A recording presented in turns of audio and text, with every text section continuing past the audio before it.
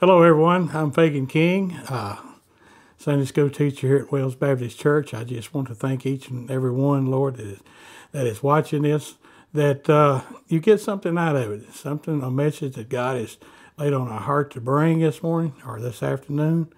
Lord, we just thank you. Lord, we just ask you now that this be a blessed message to you. It'll be short, but it'll be a blessing to you. We're going through a lot of trials now with this coronavirus and stuff, and we get so comfortable with our lives. We get so comfortable with everything. We think that everything's going so good, but God has to put something there to upset us, and I believe this is what He's done this for, to try to bring us back in focus to Him, and that's what I'm going to talk to you today is about praying. Praying from the heart is the title of my message today, and I'm coming from the book of Matthew. It's where here Jesus was teaching the disciples on several different things: retaliation, the love your enemies, giving to the needy, and another one was the prayer. As a matter of fact, the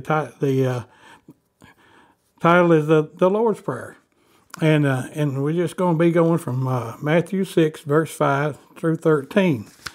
Says Jesus here in verse 5 says, "And when you pray, you must not be like the hypocrites, for they love to stand and pray in the synagogues and at the street corners, that they may be seen by others. Truly, I say to you, they have received their reward." Here Jesus warns his disciples against what the hypocrites were doing when they prayed. They should have a purpose. They should not purposely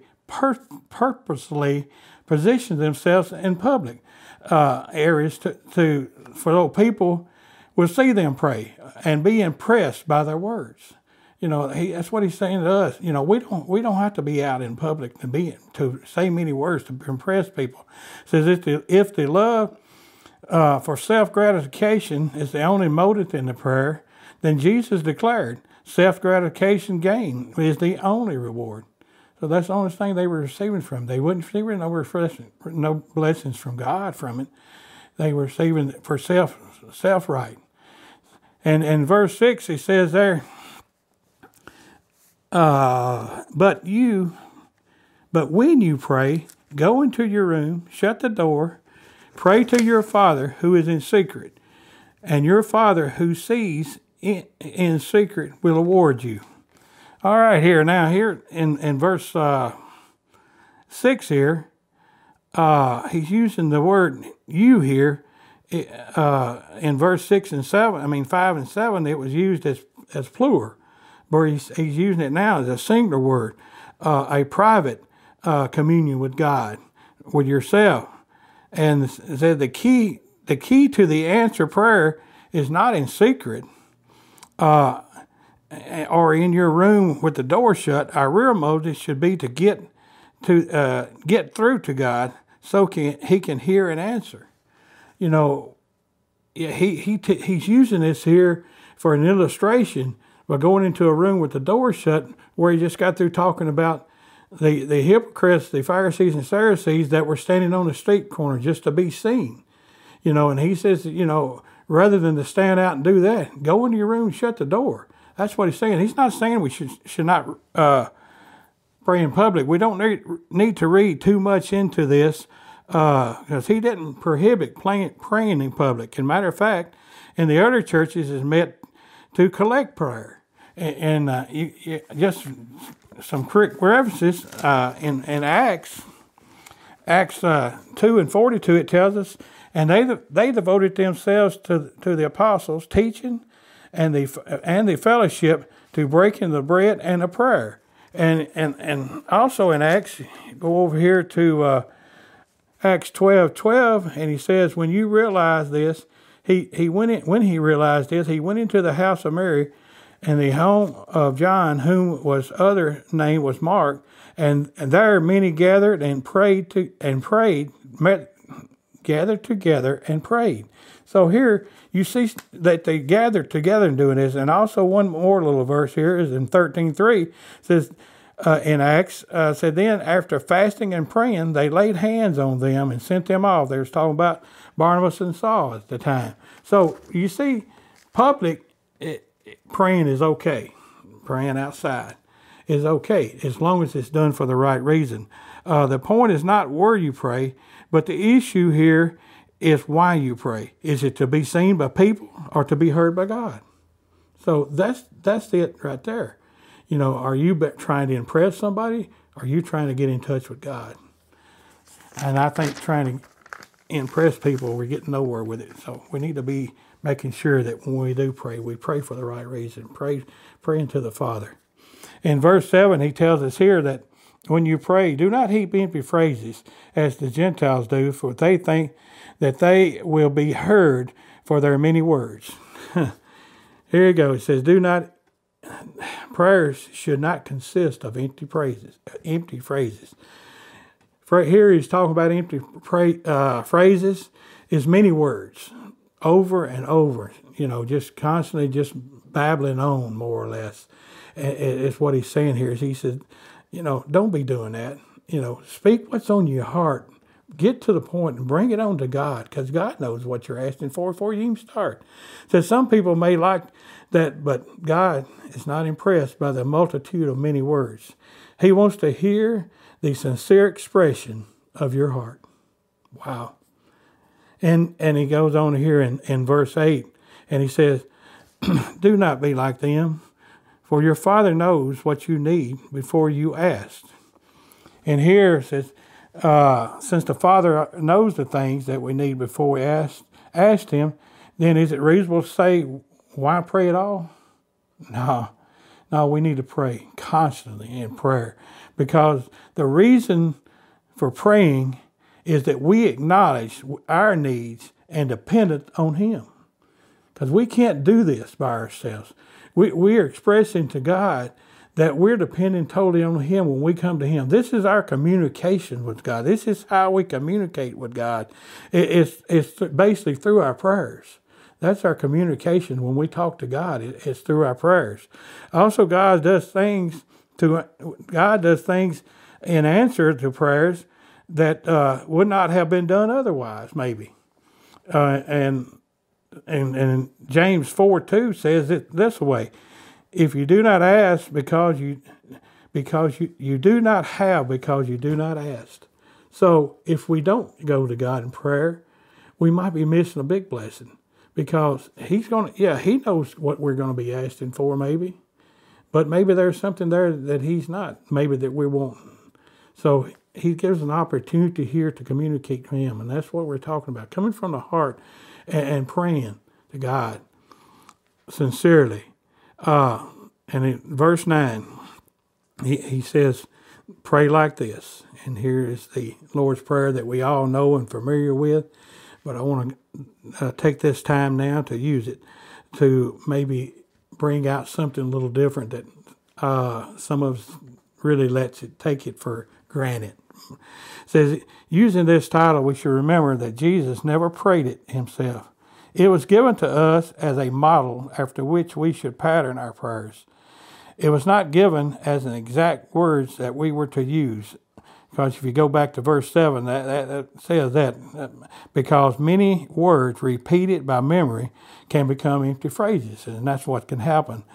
But here, as we start here, it's in verse 9 there, it says, our Father in heaven. Wow. It says prayer should be addressed to the God the Father, to acknowledge of his sovereignty over the universe, his sovereignty, his authority, his power, his creation. It's all his. We need to address that to who he is, our sovereign Father that is in heaven. And as we go on here, in the next sentence there, it says, hallowed be your name.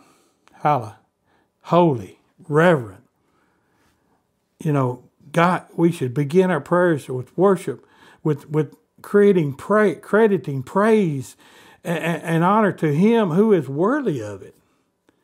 And he is truly worthy of it, because this is all his creation. We wouldn't be here without God. It's his kingdom.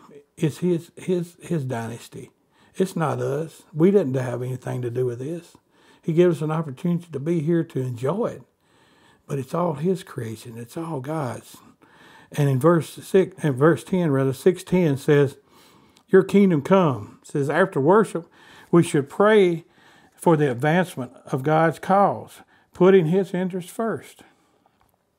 Especially, we should pray for the day when our Savior God, the Lord Jesus Christ, will set His kingdom up on earth and reign in righteousness. Amen. What a wonderful day it will be to be living in paradise. He says, and he goes on here, it says, your will be done. In this petition, we acknowledge that God knows what is best, and that we should surrender our will to His.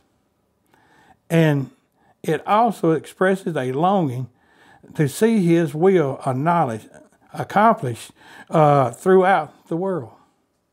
Man, wouldn't it be wonderful that this world lived in peace altogether? We wouldn't hear about the wars over in the Far East or the things that's going on elsewhere. Be living in peace. That would be an awesome time in this world. It says, and in the next verse there, in the next sentence rather, it says, on earth as it is in heaven. So this phrase modifies all three petitions here. The worship offered to God, the sovereign rule of God, and the performance of His will are all a reality of heaven. Wow, a reality of heaven. Can you imagine it? I don't think we can, not really. And it says the prayer in that these conditions might exist on earth as they do in heaven. Heaven on earth. What a day. What a day. And as we go on here in 6:11 here, it says, give us this day our daily bread. Well, after putting God's interest first, we're permitted then to present our needs. This petition acknowledges our dependence on God for the daily food, both spiritual and physical needs. Wow. We sit and chow down and everything, and we give thanks to God, but, we have to depend daily on Him to provide this, our spiritual and physical food. But we just take it for granted so many times. A lot of times we think we're more holy than He is sometimes. Sorry, but that's true sometimes for some people. 6:12 says, and give us our debts as we forgive our debtors. It says this does not reference attain to forgiving for forgiveness from the penalty of our sins, because that forgiveness has already been attained by the faith in Jesus. It refers to a parental forgiveness.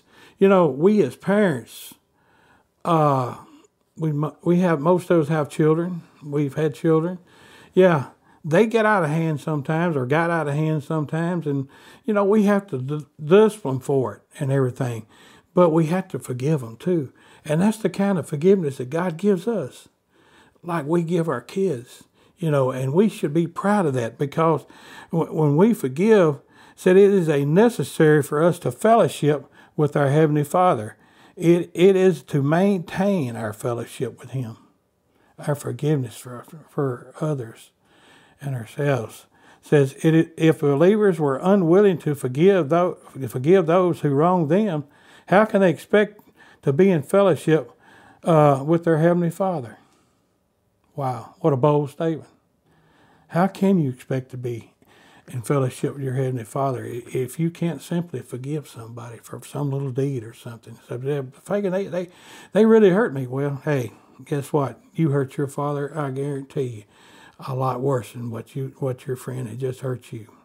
So, that's without it. It says, and if I lost here. No, I hadn't. Again, where I need to be. If we're not willing to forgive those who wrong them, then how can we forgive? our Heavenly Father, because He has freely forgiven us for our wrongdoings. And verse 13 says, and do not lead us into temptation.